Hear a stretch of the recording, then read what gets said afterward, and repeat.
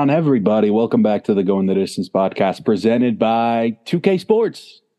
Buy some VC and hit some threes. Oh, yeah, that's what we'll be doing after this. But it's episode 158. And Twitter's at Max Sports. Instagram is also at Max Sports. TikTok, YouTube, Immaculate Sports. I'm excited here. Week 2 is in the books. NFL season. A brutal week for injuries, man. Ridiculous. And nasty injuries, too. Knocking dudes out for the season, just like we saw in week 1. And then, of course, a little bit of college football in the second half, too. Yeah, we'll get into the injuries here in a few minutes. But before that, let's get into our openers, as we always do. And I got to go with the Saints, starting off 2-0. Obviously, it's good to see Derek Carr getting wins. I know we'll hop into the game specifically a bit later as we recap each game throughout this past week. But this stat from Josh Dubow, I don't know if you know this guy. He tweets about Derek Carr a lot. He works for Associated Press. He said the Raiders were 7-62 with Derek Carr at QB when scoring 20 points or fewer. The Saints are 2-0. So you can kind of see the difference with Derek Carr and having a defense now where he doesn't have to play his best game in order to get a victory. And that's what we've seen in these first 2 games in New Orleans for him. Is he got that win last night against the Panthers in Carolina, and then also week 1 against the Saints. Or not the Saints, against the Titans. Yeah, great start for New Orleans, man. I'm going to go with some college football here. The 7 o'clock ESPN game on Saturday night. Colorado taking down Colorado State.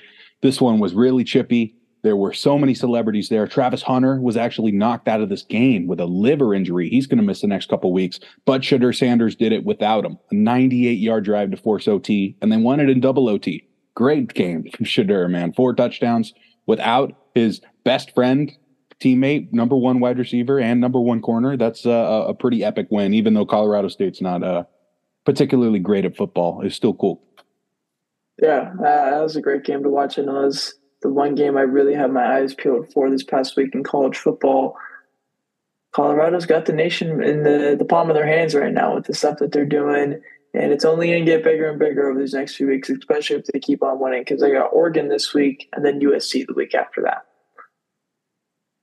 Let's go ahead and get into, I don't know about if this is where's your head at yet, but the week 2 injuries, we did this last week where we kind of just went over the key injuries throughout the week and kind of the status for a lot of those guys. OBJ, obviously now in the Ravens, he had an ankle injury and it was ruled out in the second half of Sunday's game against the Bengals, except John Harbaugh said it wasn't serious. So that's a good sign there. Maybe a week or 2 for him. Micah Hyde, star safety for the Bills, had a hamstring injury against the Raiders and did not return. For the Bears, Eddie Jackson and Darnell Mooney got hurt. For the Cowboys, Zach Martin came out of the game against the Jets. However, he's completely fine. It was just a precautionary measure for him. David Montgomery got hurt in about, I think it was the third quarter of that game for the Lions against the Seahawks. Of course, Anthony Richardson had a concussion. So based off of how that goes, we'll see how he does in the coming weeks. Devontae Adams got hit late in the game in the blowout against the Bills. Evaluated for concussion. He's good to go. He should be fine next week. Jalen Waddle was ruled out late in Sunday's game to be checked for a concussion. We don't really know exactly too much of what's going on there, but I haven't heard too much bad. So maybe he's fine. Who knows? Saquon Barkley's a big one that we saw on Sunday in the Giants game over the Cardinals.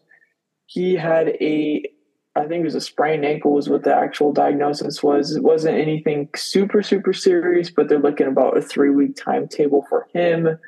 Tariq Woolen got hurt against the Lions, hurt his chest and shoulder, according to Pete Carroll, but he said he would be fine. And then on Monday night, we did see a couple of big injuries, starting off with Shaq Thompson, star linebacker for the Panthers, broken fibula. He will be out for the rest of the year. He got surgery already this morning. And then, of course, if you don't know about this injury already, then you haven't watched any football because Nick Chubb got hurt last night. Did not look good. Knee bent completely backwards.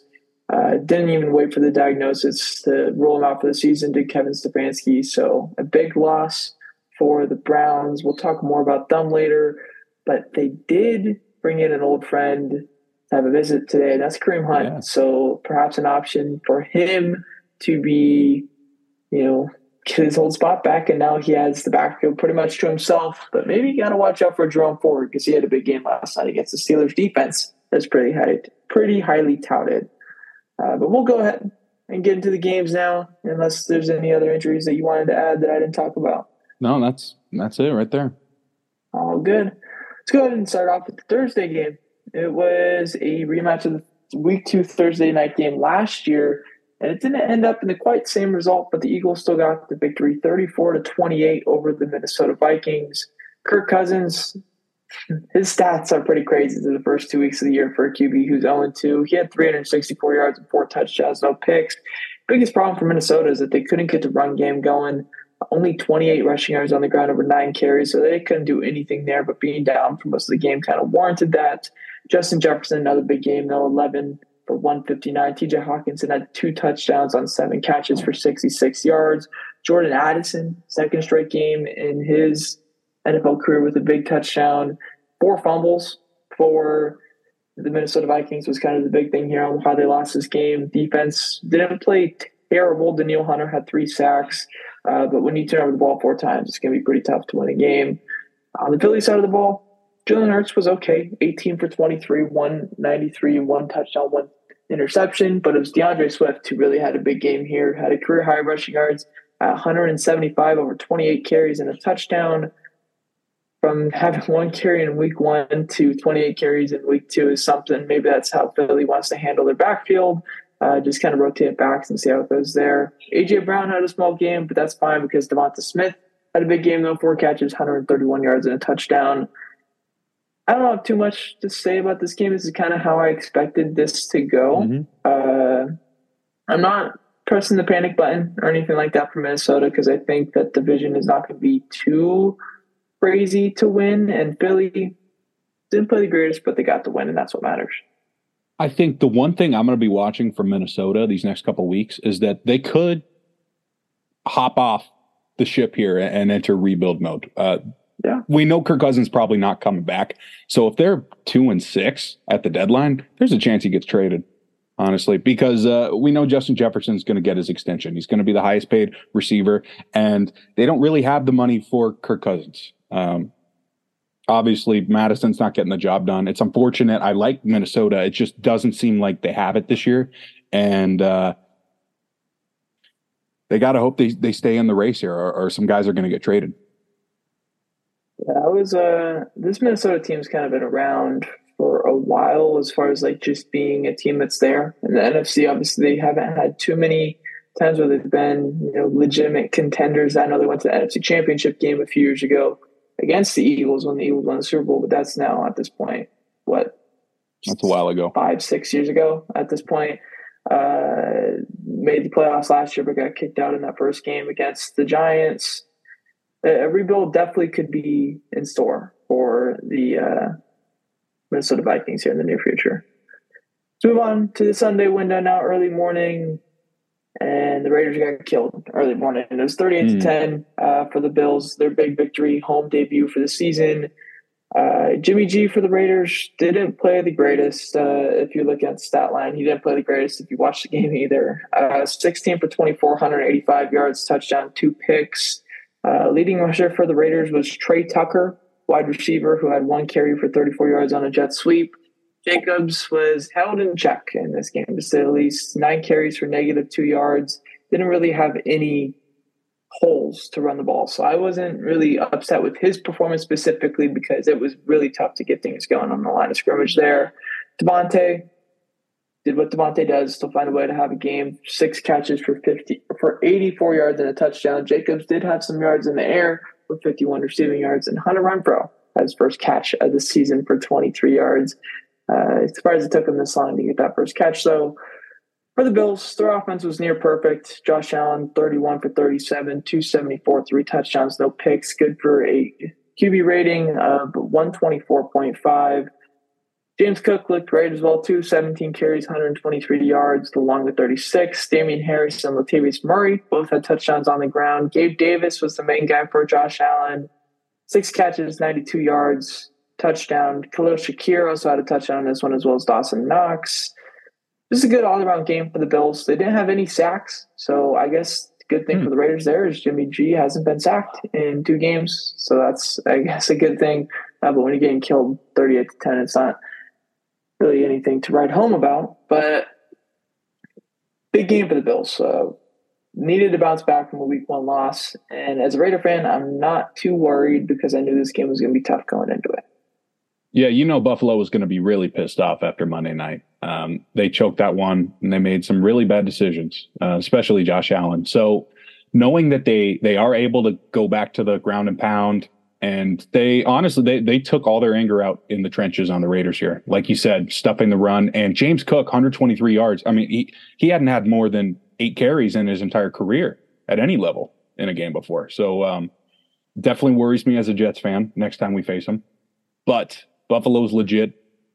That's for sure. And I'm sorry you had to go into Buffalo and take that beating, but it's not the end of the world. Yeah, I expected it.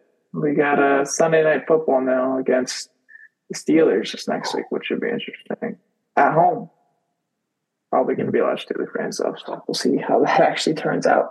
Next game, the Packers go into Atlanta and lose 25-24. Big dub for the Falcons. Let's go over to Packers side first. Jordan Love, 14 for 25, 151 yards, 3 touchdowns, no interceptions. Kind of a similar game to last week where he didn't have a lot of yards, didn't have a ton of completions, but found his way to get his touchdowns, and that's kind of the main thing I'm looking at for Jordan Love here. I think he has 6 touchdowns already in these first 2 weeks, but the yardage isn't anything more than like 400 at this point. It was no Aaron Jones because we know that he got hurt last week, so it was A.J. Dillon as the main guy in the backfield, 15 carries for 55 yards. It's nothing too crazy to write off home out there. Receiving side, Jaden Reed, 2 touchdowns and 4 catches, 37 yards. Dontavian Wicks, that's another name there. 2 catches, 40 yards, and a touchdown. Led the way in receiving for Green Bay as they kind of have this brand new receiving core that they've been experimenting with, especially with Christian Watson out in these first couple of games. The defensive side for Green Bay didn't really do much. Rasul Douglas did have a pick, though, and that was early in that one. On the other side of the ball, Desmond Ridder finds a way to win at home. Again, he still hasn't lost at home in his entire career, college or NFL.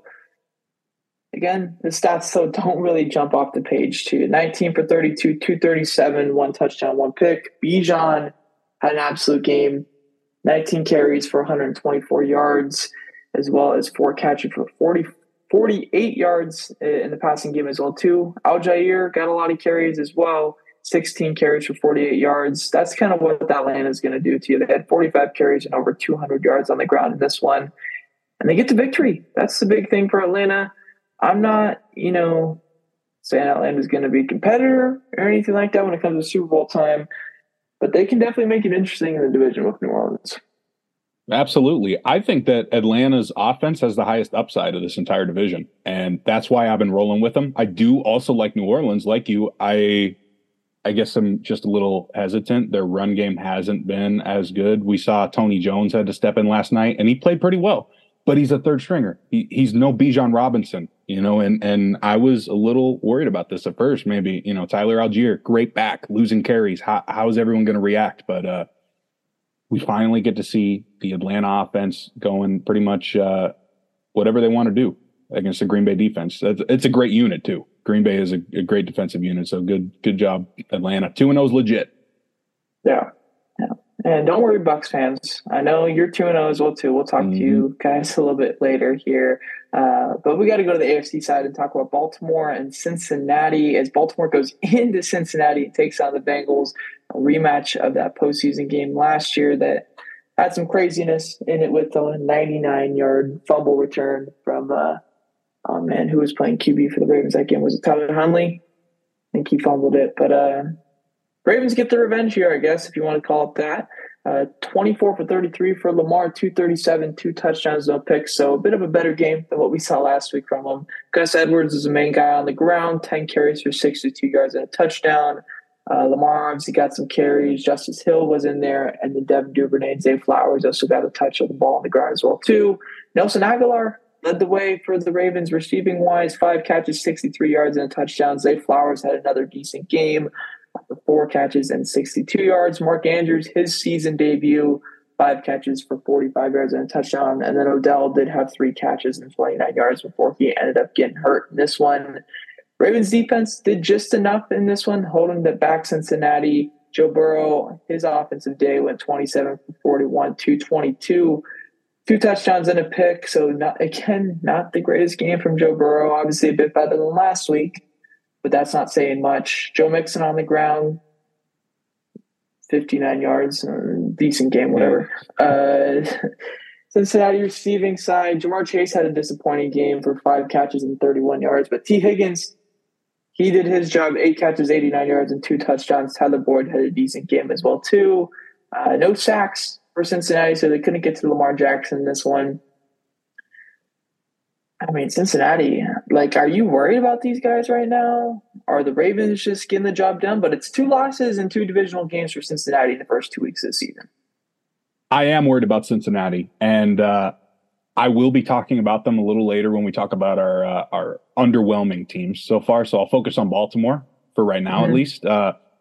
Lamar looked so much more comfortable in the pocket against Houston. I was definitely worried because it's a rookie defensive scheme there, and it was scary. No running back, no Dobbins. They still got the job done. Gus Edwards. It's like you said, the divisional wins are massive.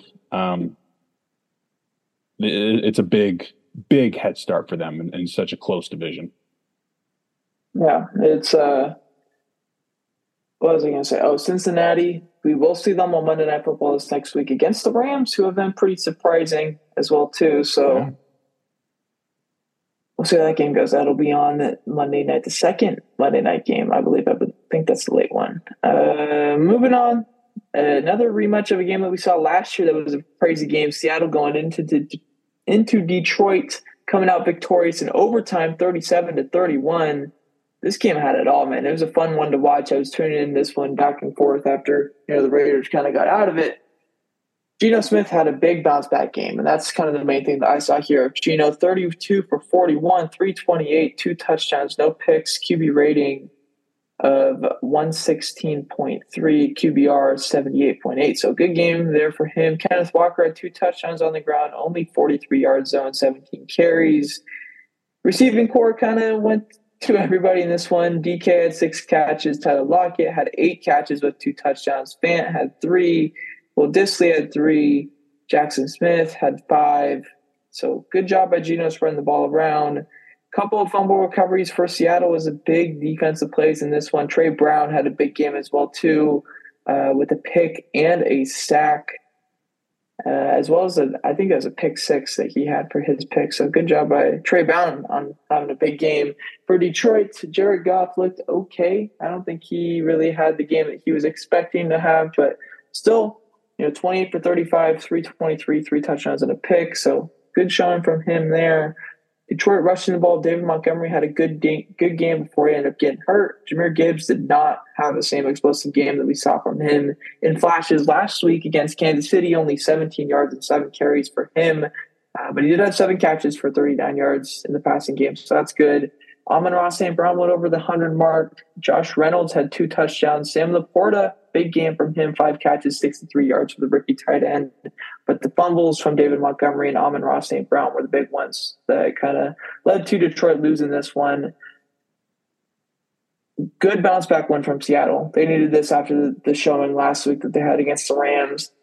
And Detroit, 1-1 through 2 games. You can't be really too mad with that. The order that they came in probably wasn't the way that you expected it. Winning at Kansas City and then coming home and losing your home opener with all these fans that are super riled up. But I'm not too worried if I'm a Detroit fan, and I'm pumped if I'm a Seahawks fan for getting this win. Big bounce back win against the Lions.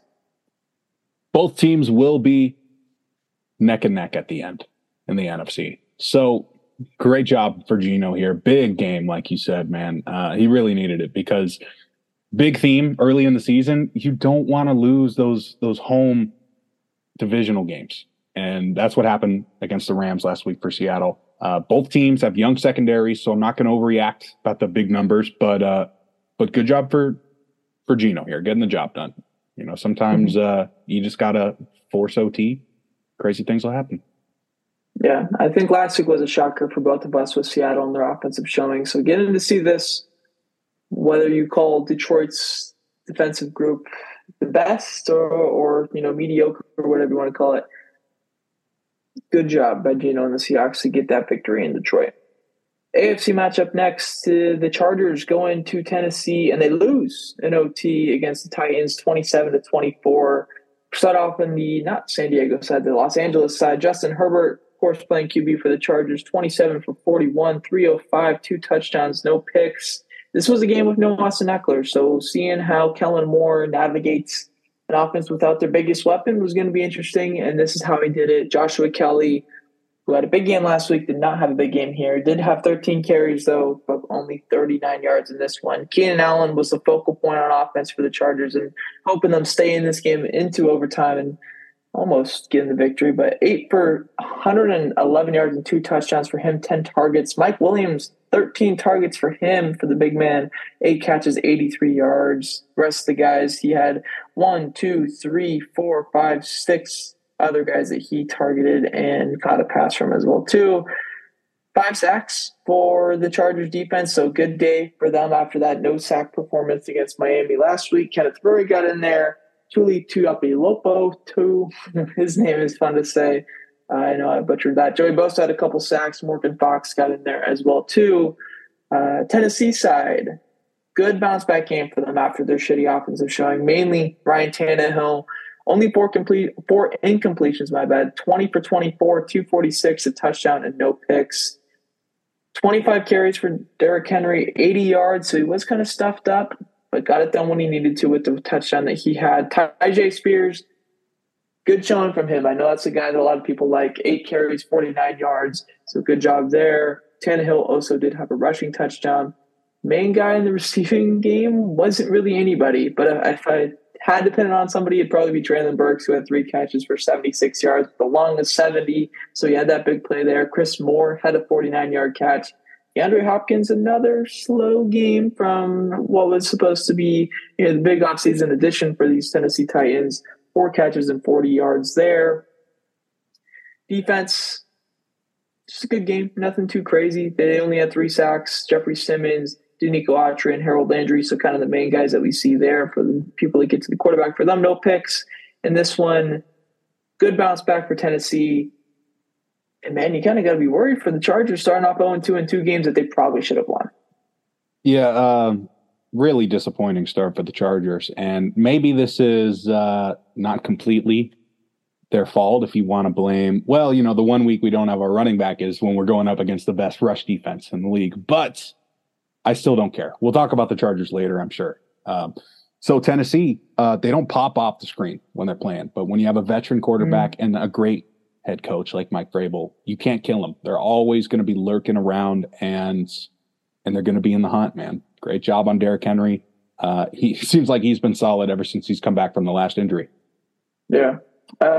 Tennessee's grinders. I think that's kind of the main thing that I point out with them. I think that they're not going to be this team that wins a ton of games as far as like getting in the playoffs and stuff like that. Maybe they sneak into a 7th spot, but I think they're also going to lose probably a game or 2 that you really expect them to win. So expect them to be pretty volatile, but playing a lot of close games throughout, the beginning to the end of the season.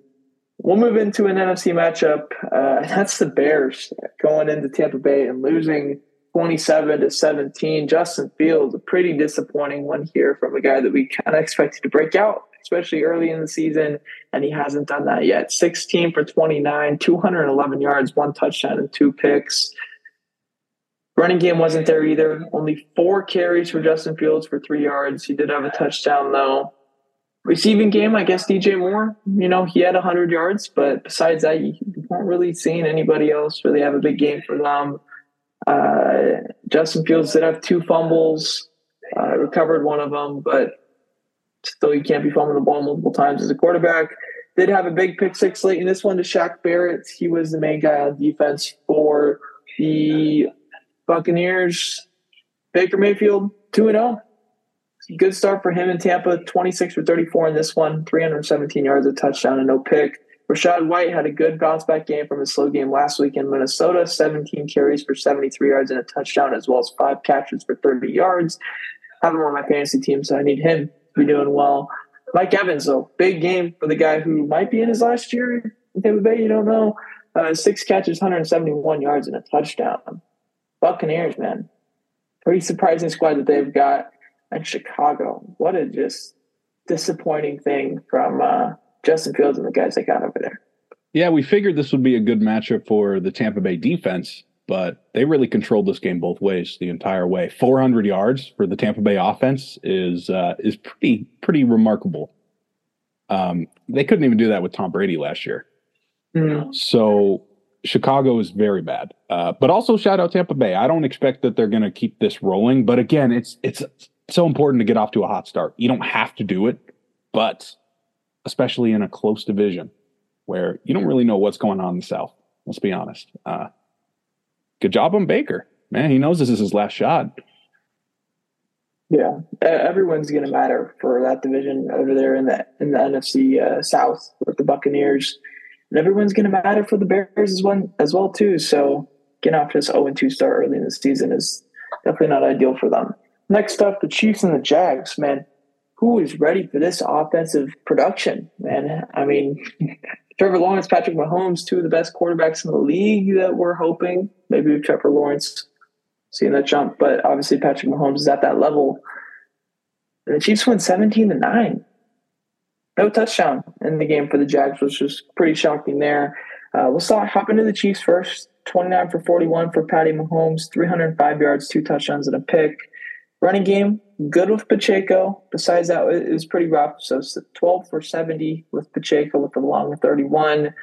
Mahomes spreading the ball around in this one. He threw the ball to 1, 2, 3, 4, 5, 6, 7, 8, 9, 10, 11, 12 different people in this one. I guess if you want to pick out a main guy, it was Sky Moore, who had 3 catches for 70 yards and a touchdown. Kadarius Toney had 5 catches. That's a good point. Travis Kelce did have a touchdown, but only 4 catches for 26 yards. They did just enough in this one because Trevor Lawrence was not the greatest. 22 for 41, 216, no touchdowns, no picks. ETN really couldn't get it going on the ground either. 12 carries for 40 yards. Christian Kirk was the main guy in that Jags offense, 11 catches for 110 yards. Evan Ingram did have 6 catches, but Calvin Ridley, 8 targets, only 2 catches in this one, so pretty disappointing there. I mean, again, for Jacksonville, we kind of expect 1-1 in the first 2 games of the season. This was going to be a tough one to win regardless, and it probably got a lot tougher to win once Kansas City lost that opener in Detroit, or not in Detroit, against Detroit. So I'm not freaking out for the Jags, and it was a good bounce back win for Kansas City. Being the team that was a division winner last year, and somebody who they played in the playoff as well too. Yeah, I agree. I think Kansas City earned some respect here for coming in on the road and making Jacksonville play their style. They wanted to play a little slower. It didn't work out last week in Detroit. They got some of their guys back, Kelsey and Chris Jones specifically, and that helps. Jacksonville's a great team. You don't want to fall asleep when you're playing on the road against those teams, and they didn't. Got the job done. Calvin Ridley, big mystery. Like you said, a couple of them were close, but you got to keep your feet in bounds, man. Yeah. I expect we'll see that connection grow and grow as time goes on. Only their second game together, but after that first game against Indianapolis, we expected them to kind of just roll from there. And to see that have a little break was pretty interesting, to say the least. The shit show. The Colts going up against the Texans, a game that I barely watched, but of course I saw the score going up and seeing the different things that were going on in this one. Indianapolis side starting off with Anthony Richardson before he got hurt. 6 completions, 10 attempts, 56 yards, no touchdowns, no picks, but did have 2 touchdowns on the ground, so that's a good sign there. Gardner Minshew came in and played very well, I think is the main point here. 19 for 23, 171, and a touchdown, no picks. Zach Moss on the ground with no Jonathan Taylor, of course. 18 carries, 88 yards, and a touchdown. So filled in exactly how you would want for a guy like that. Michael Pittman, main guy on offense as far as receivers go. 8 catches, 56 yards. Everybody else was kind of just, a side piece in the offense, if you want to call it that.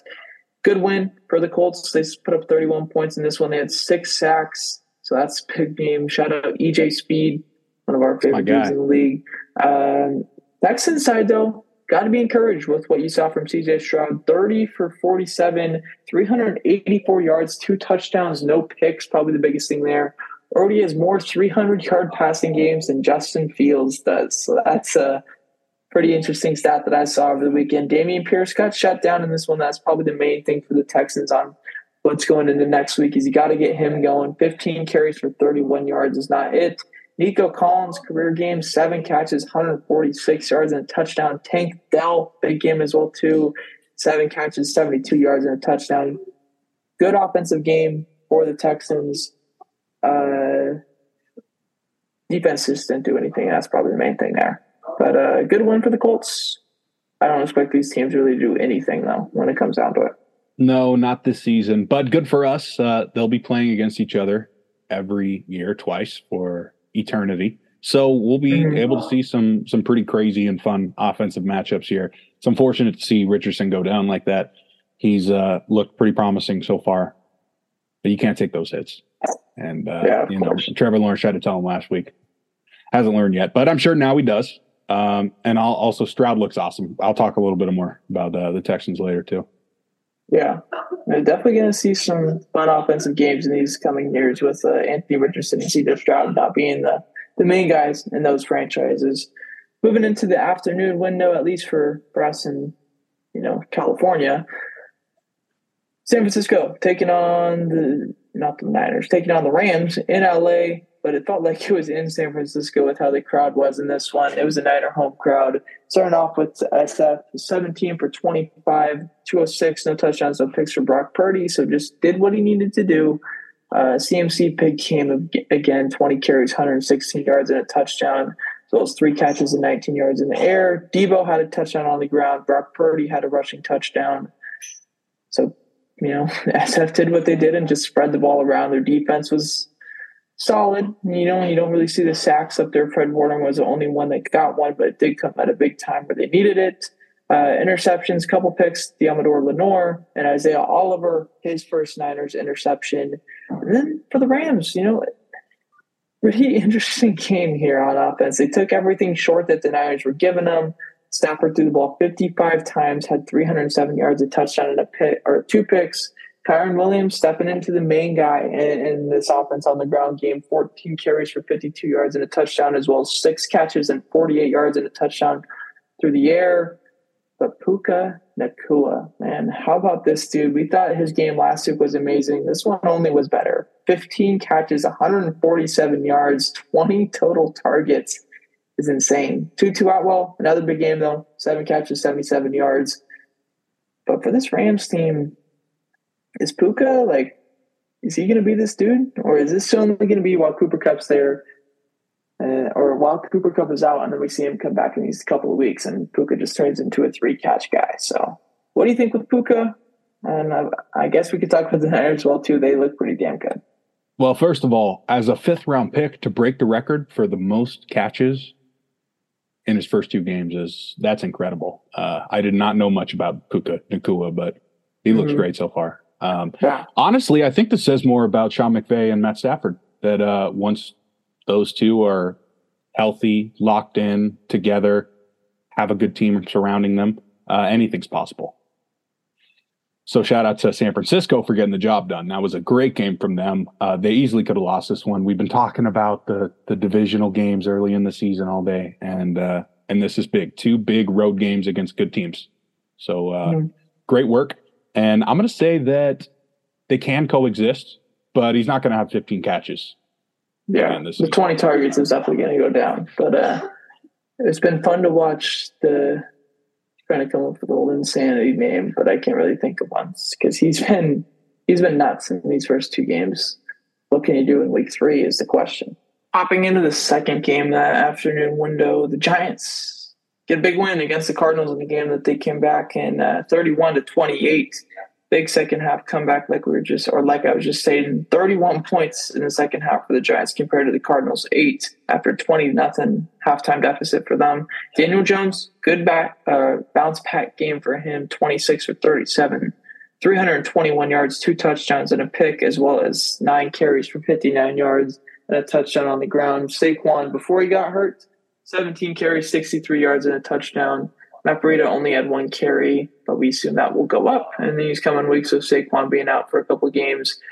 Receiving really just kind of spread it around, but Jalen Hyatt did have a big game for his 2 catches that he had. He did have 89 yards. Darren Waller should be the main point of their passing offense. 6 catches, 76 yards for him. Isaiah Hodges and Saquon's had the touchdowns through the air. Their defense got it done when it needed to be done, but they didn't have any sacks, fumbles, or interceptions. Arizona side, I thought Josh Dobbs looked good. I had this game on a little bit because it was kind of one of the few games I was able to watch on Sunday Ticket, being where I was and what was available for me. But Josh Dobbs looked decent, 21 for 31, 228 yards, a touchdown, no picks. Also had 3 carries for 41 yards and a touchdown there. James Conner looked good, 23 carries, 106 yards and a touchdown. Receiving, nothing too crazy. Zach Ertz and Marquise Hollywood-Brown both had 6 catches, 56, 54 yards. Hollywood did have the touchdown. Kind of what we expect from Arizona. Maybe be close in a game and then lose late because that's what they need to do in order to secure a pick. I'm not impressed with this for the Giants. I think in this game, just barely winning against a team like Arizona is not something that you want to be doing. So still not giving props to the Giants and the Cardinals. I guess good job at getting done what you designed to have done at the beginning of the season. I agree, man. The Giants are walking in dangerous waters right now. They definitely should have lost this one. And I think Arizona is the worst roster in the league. Although, like you said, we agree here with Arizona too. It's not Dobbs' fault. It's not James Conner's fault. I don't even think it's Hollywood's fault, even though, you could say what you want about his production over the past season. But the Giants absolutely needed this one because they would have been on every single list for, watch this team because they're about to implode. Yeah. I would still say watch. It was a good game from Danny Dimes. It wasn't a bad game. I don't know what it is about them. I didn't predict them to be very good this season. I don't think you did either. No, but it's especially if you're going to miss Saquon for a couple weeks. And hey, I've had 2 ankle sprains in the past couple of months now. I'll tell you what, Saquon out 3 weeks. I was in bed for 2 weeks after spraining my ankle. So I don't talk shit about those anymore. Okay. Yeah. Yeah, he's going to be hurting it. And they play on Thursday against the Niners. So we can already see how that game's going to be. Maybe a Matt Breida revenge game if everything goes well for them. But I doubt that there. We'll hop into the Giants' biggest rival, their game, the Dallas Cowboys. They took care of business against the Jets. I know Skyler's not going to be happy about this one. Zach Wilson did not look good, even though it was against top-tier defense. Only 12 completions in 27 attempts, 170 yards, a touchdown, and the 3 interceptions, of course. Run game did not look good. Breece Hall, Michael Carter, and Dalvin Cook all had under double-digit yards and, of course, carries as well, too. Ashton Davis, that had to have been a pick punt. Yeah. Right? Okay. That was our first down of the game. Yeah. Garrett Wilson did have a big touchdown in this one, though. 2 catches, 83 yards with that 68-yard tud. Tyler Conklin was the only other person who had more than 2 catches, or the only person who had more than 2 catches total in this offense. 5 catches for 50 yards there. Dalvin Cook fumbled. Defense was on the field most of the game, so you can't really pin this on them. Dak Prescott, though, did look solid, 31 for 38, 255 yards, 2 touchdowns, no picks. Tony Pollard was kind of just a bell cow guy, not a ton of big carries, but 25 carries for 72 yards there. Dallas receiving, CeeDee Lamb had a huge game, 11 catches for 143 yards there. Tony Pollard did get over the total 100 yards threshold. Actually, no, he didn't. Wait. Yeah, he did. Never mind. 7 catches, 37 yards in the air there. Besides that, there's not really too much in the Dallas offense going on. Michael Parsons, big game, 2 sacks, 4 QB hits, pass deflection as well, too. Good game for Dallas. We kind of expected this going in, though, with how things were going with the Jets and the offense last week. Yeah. I'll try to get through this as quickly as possible, but obviously I watched this entire game. I can help fill in the spaces that people are unfamiliar with what happened. Pretty much Dallas is elite. And The Jets were also really bad in this game too. So it's hard to pick a side here. I'm just going to go somewhere in the middle because they couldn't block Micah Parsons, but no one Not a lot can. of people can. Yeah. They couldn't run the ball, and they gave up on it. There was a moment in this game where it was a one-possession game in the second quarter. Sauce dropped a pick six, and then the defense had a phantom John Franklin Myers roughing the passer. That I still don't know what they saw on it, and then it gave them an extra 8 minutes on their drive, and that killed the defense. They were on the field for 42 minutes, like you said. Zach looked a lot better than he did against Buffalo, but it's still not good enough. And if they lose to New England, they're going to lose the locker room 100%. So we need to figure something out right now. Sauce wants to follow the top receiver. That would have helped stop CeeDee Lamb because Michael Carter, our great corner that not a lot of people know about, got injured, and Brandon Echols got cooked 11 straight times by CeeDee Lamb. That's pretty much how it went. And it was really hard to watch because our scheme is very stubborn, and we want to keep our guy in their zone. And I think it's time to make some adjustments because this obviously isn't your ordinary season for the Jets. Let's not waste this one. Okay. Yeah. Good job with the Cowboys, though. They take care of business versus Sorry for my rant, of course. Both of the New York teams with the point differential 70-10. So good job by them. Cowboys look good going into week 3. Moving on, though, another NFC East team, the Washington Commanders. Start off 2-0. Big win in Denver against now the 2-0 or 0-2, my bad, Denver Broncos. Sam Howell, big game for him, and I really liked watching him play, especially in the second half of this one. 27 for 39, 299 yards, 2 touchdowns, no picks. Brian Robinson Jr. took over the backfield in this one, 18 carries for 87 yards, 2 touchdowns, as well as 2 catches for 42 yards, so about 130 total yards for him. Terry McLaurin had a touchdown in this game. Logan Thomas had a touchdown in this game. Besides that, Sam Howell did a really good job of spreading the ball around to everybody in this offense. Big-time defensive game for Washington when it came down to it. 7 sacks. I know Deron Payne had a huge drive where he had a sack, tackle for a loss, and then a pass deflection all on 3 consecutive plays and kind of got the ball back right for the Commanders really, really quick. 14 QB hits in this one, so good job by that defensive line in Washington. That is probably the best part of their team. Russell Wilson, though, still had a solid game.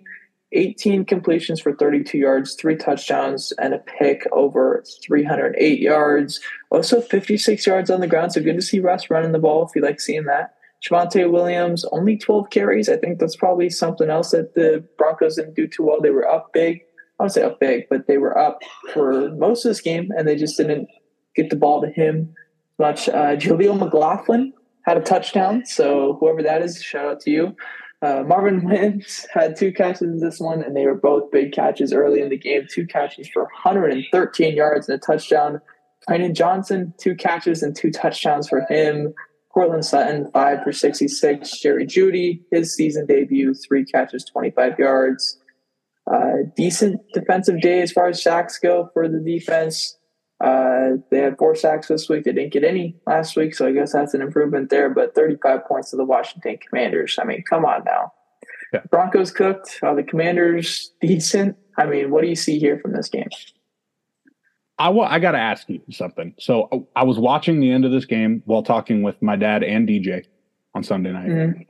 And as Russell Wilson's driving down the field on the last drive of the game, right before the Hail Mary, it doesn't even seem like a live game to me. It seems like I'm watching a game from 2010 just because I felt like in the back of my mind, even if they get down there, Russell's still going to fuck this up somehow.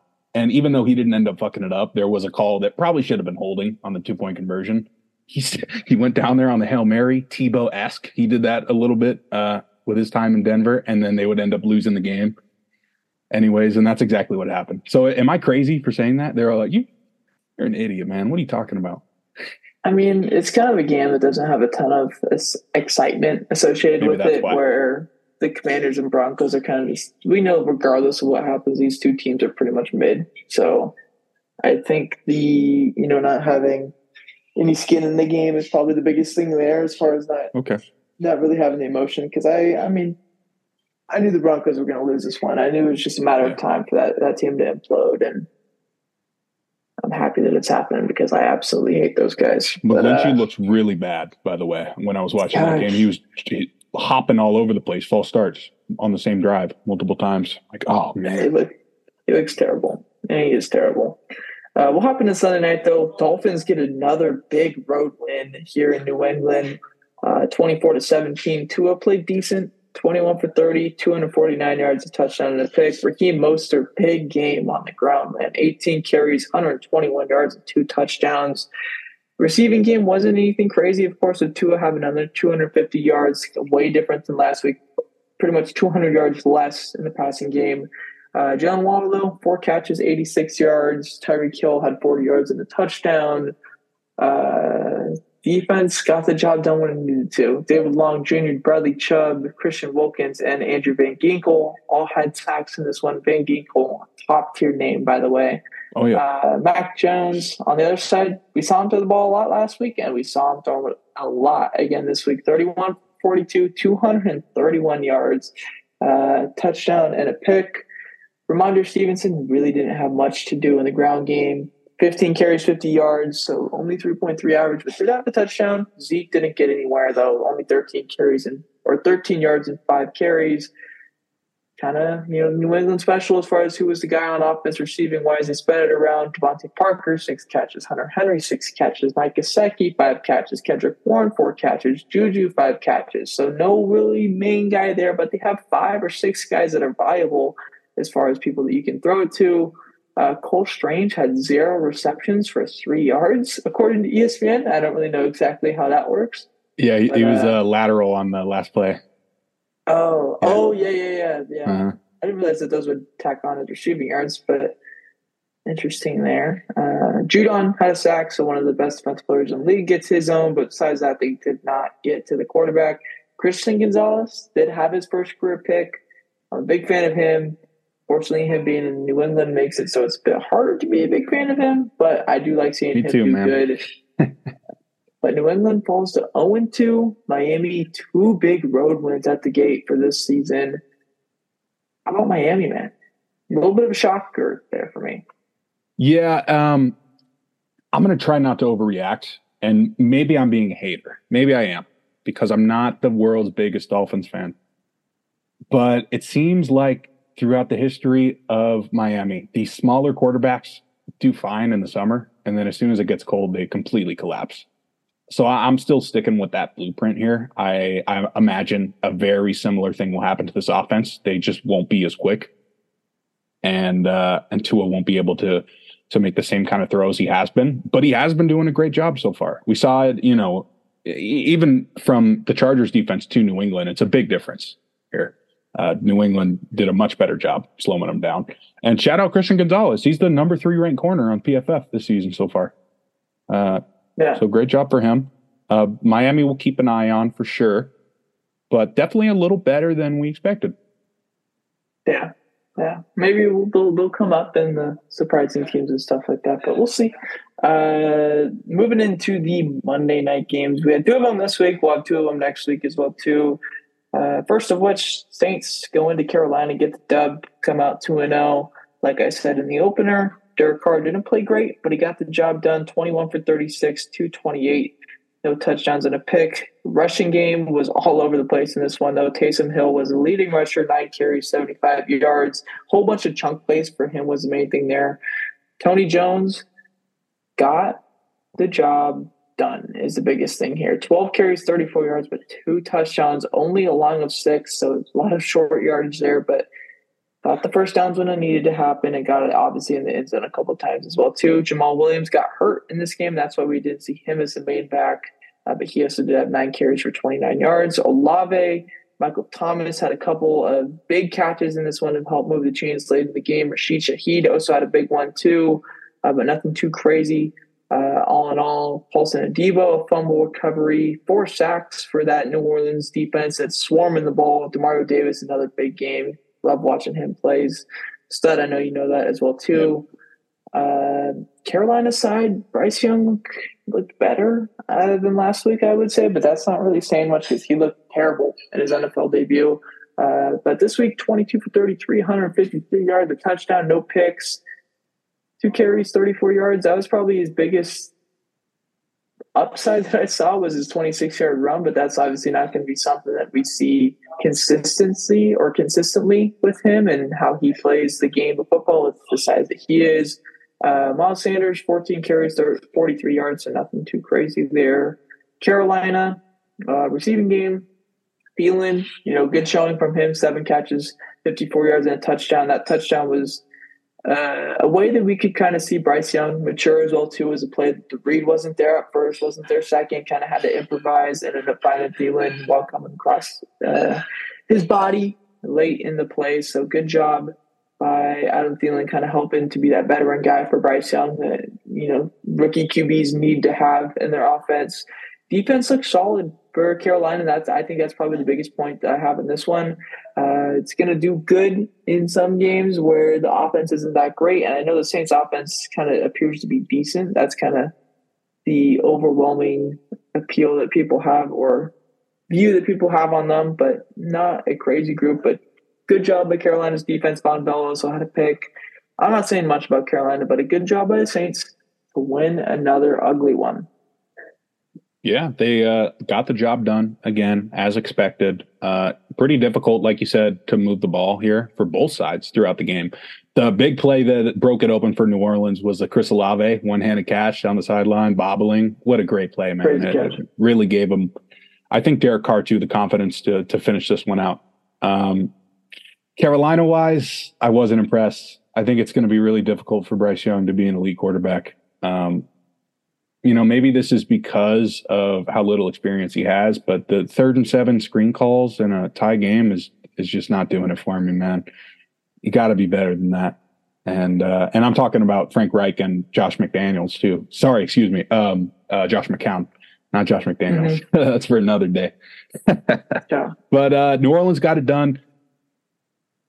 Really close matchup, though, honestly. I mean, like I said, I'm rolling with Atlanta still as of right now, but the Saints are very similar too.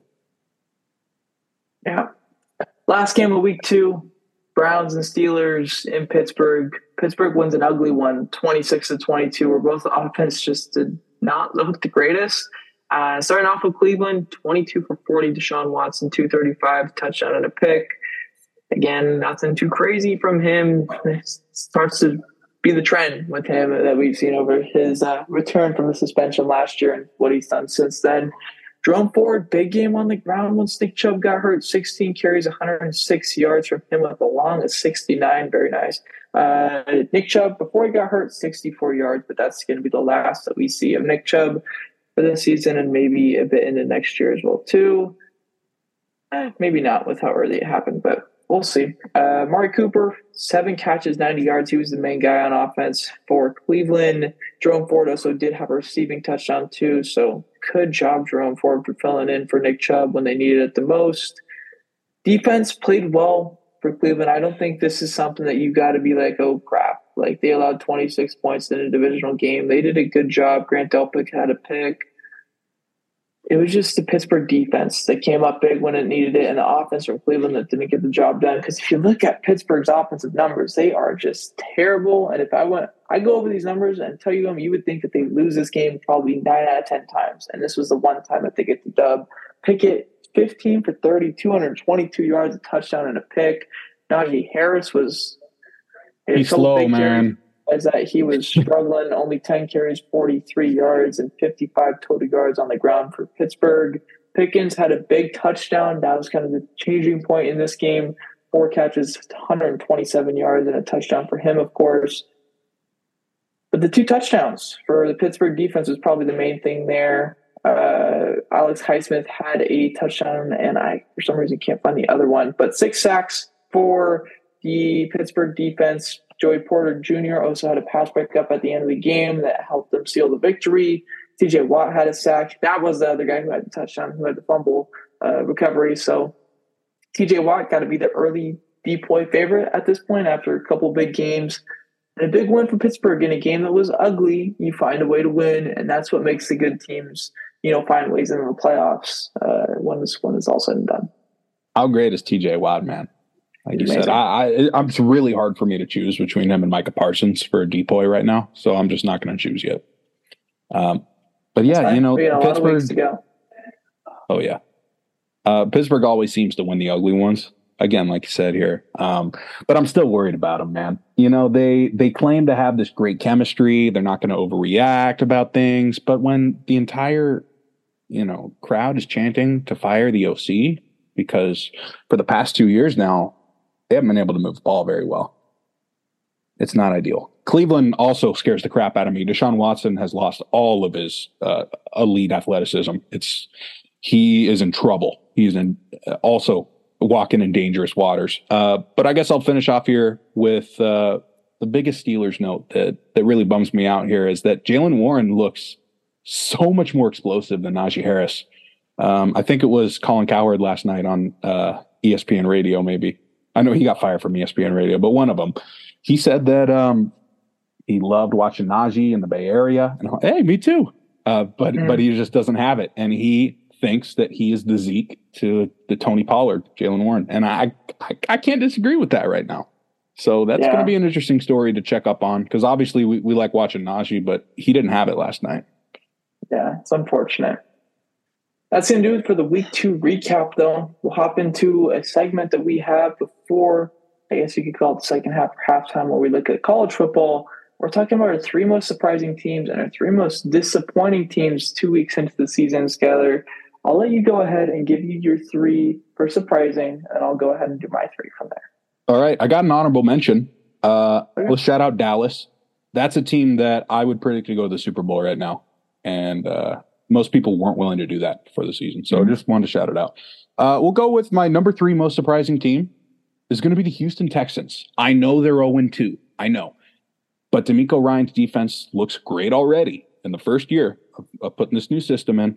They kept Lamar Jackson in check. And C.J. Stroud by far looks like the best rookie quarterback. So that's really interesting for me. Number 2, I'm going to go with the Commanders. I'm not necessarily surprised about the 2-0, but Sam Howell played great in Denver. The defense is finally healthy. They had 7 sacks. Like you said, Brian Robinson's a stud and a head start in a tough division. My number 1 team, most surprising, the Buccaneers. Baker looks really good. And Mike Evans and Devin White, they both demanded trades or allegedly did at the beginning of the year. They've all taken those back. They said they're buying in now. They apologize for what they said. The defense is great. I doubt it lasts all season, but I did not expect to see them at the top here. For my 3, I guess if I wanted to have an honorable mention, it would be the Rams. I think their ability to stay in the game with the Niners was pretty good, and to get that win in week 1 was something big as well too. So perhaps a bounce back year for them, and maybe they find their way in the playoffs or in the race late is kind of something that's surprising me. My 3, though, number 3, I'm going with the Dolphins. Starting off 2-0 is really big. A couple of road victories, too. I know they were close games, so sometimes we see those games go back and forth as far as winning and losing. You saw it with the Vikings in the first 2 games of the year compared to last year. But Miami's got it done. They found a way to win in both these games, both on the road, and that's exactly what you have to do. So shout out Miami for a team that I thought was going to be pretty disappointing to their preseason expectations for what people had for them. Next up, the Commanders, starting off 2-0, like you said, isn't really the most surprising outcome, but how they did it is kind of something that is really, making me look more into them. Sam Howell's been good, and that's kind of what they needed for him in order to be, a competitor in the NFC. I know we're not saying this team is going to be, in the Super Bowl or maybe not even in the playoffs, but if they're able to hang around and make this race interesting once it gets down to the end of the season, that's going to be something that's really big for the Commanders, and to know that maybe they have a guy in Sam Howell. And then the last team, most surprising team by far for me, is the Bucs.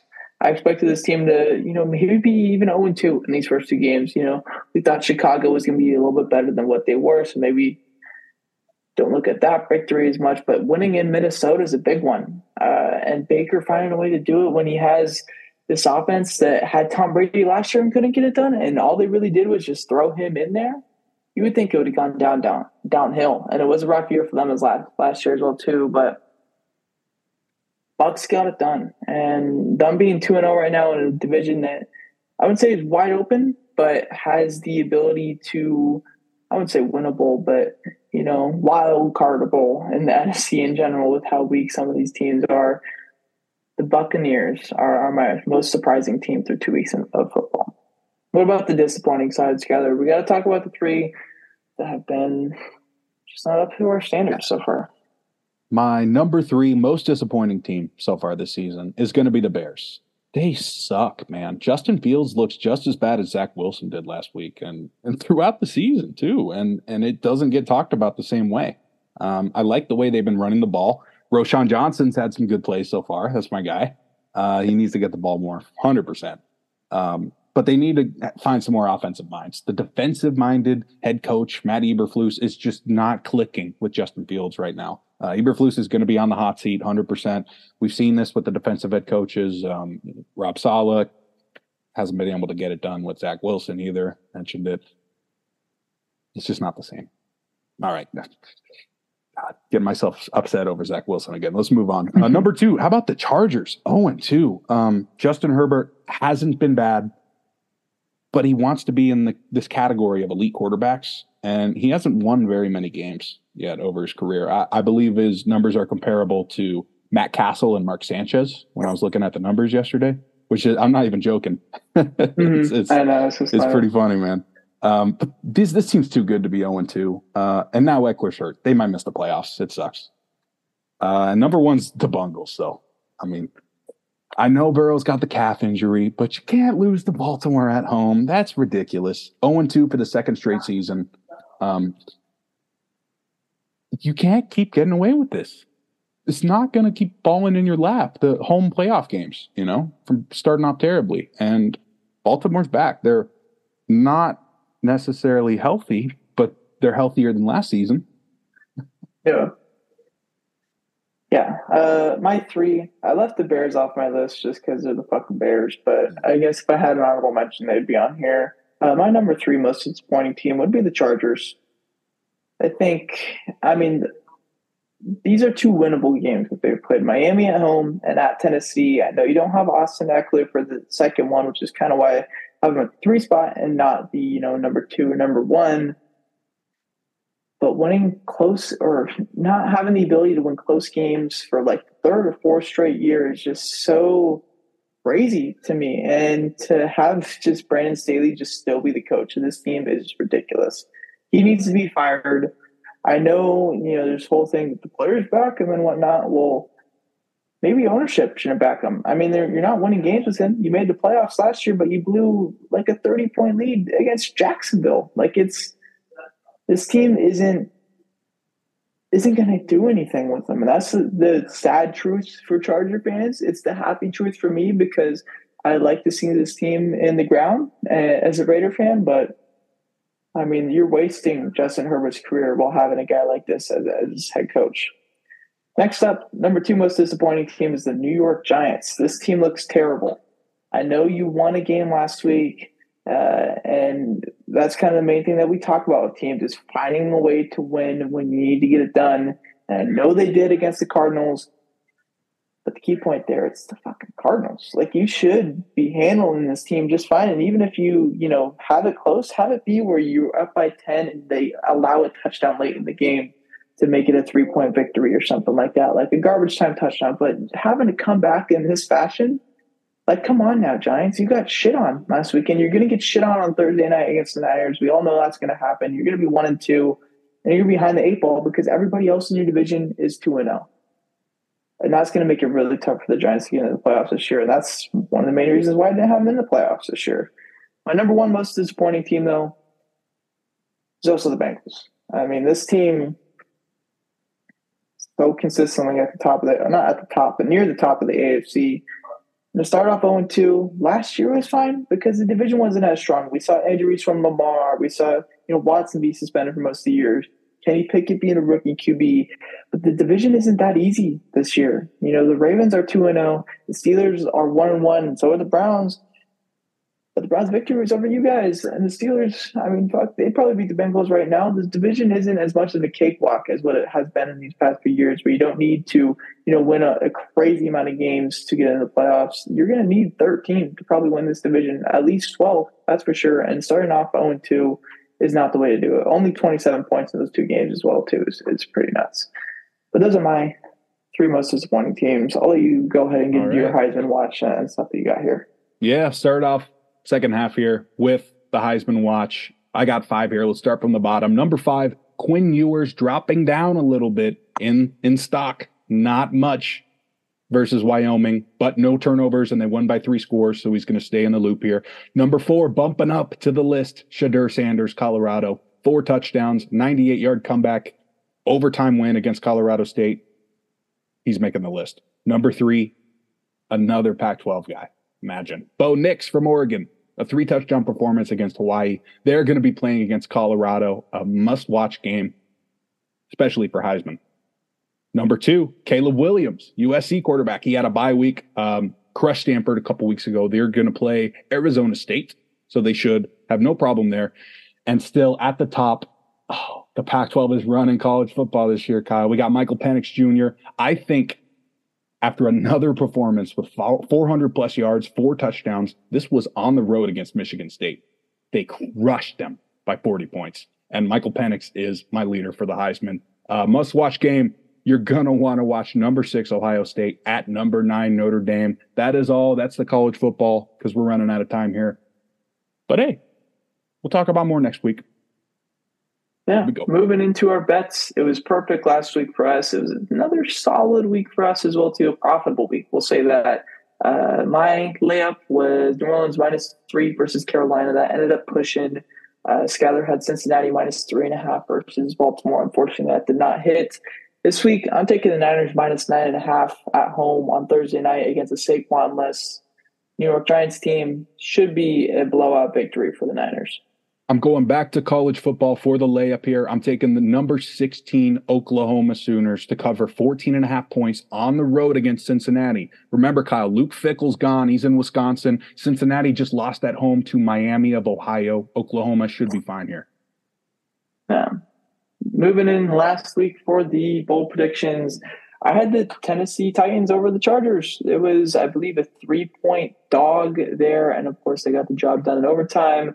Skyler had Atlanta over Green Bay. Hack got the job done as well, too. So 2 for 2 for bold predictions this week. 4 for 4 if you want to go back to last week as well, too. This week I have 2 picks because why not? Let's do it. Yeah. I have New Orleans over Green Bay. Green Bay is currently 2.5-point favorites. I think they'll be just fine in Green Bay, and New Orleans should be able to hold a victory there. And then I also have the Monday Night Football game. Joe Burrow could be out. I'm banking on it. Give me the Rams, 2.5-point dogs right now, and I think they get the victory. I like that. That's a good one. If there's some kind of parlay action this weekend in the party, let me know because I like where your head's at. But I'm going to do something very similar to what you did last week. I'm taking Tennessee as a road dog here against Cleveland. Cleveland's going to be shocked about what just happened on Monday. Short week. Tennessee has a great coach. You know they're going to be ready to go gameplay-wise. Game plan. Tough to run the ball, too, against Tennessee. Mm-hmm. That's what they do. Yes, sir. Man, I like the picks there. Yeah. We got it done when we needed to get it done with about 6 minutes left in the meeting. So if we wanted to ramble it out, we could, but we're not going to. We'll see you next week for episode 159, getting close to 162. How about that? Almost an MLB season. Hey, by the way, something we haven't talked about yet. Aaron Rodgers with the speed bridge surgery with a possible quicker recovery than we thought. Again, I'm not saying that he's coming back for any playoff action. Coming back week 4. Maybe if we trade for Kirk Cousins, but then why would you need Rodgers to rush back? You know, it's we're in fantasy land over here and at MetLife, JetLife Stadium. You know, I just wish my guy a great recovery. Yeah, that'll do it. Next week. Probably going to do the same thing over again with another headline. So we'll see how that goes. Hopefully people stay healthy this week, man. What the fuck? Stay healthy. Come on. Absolutely. Kenny Pickett. See how you do. Fuck no. Sucks.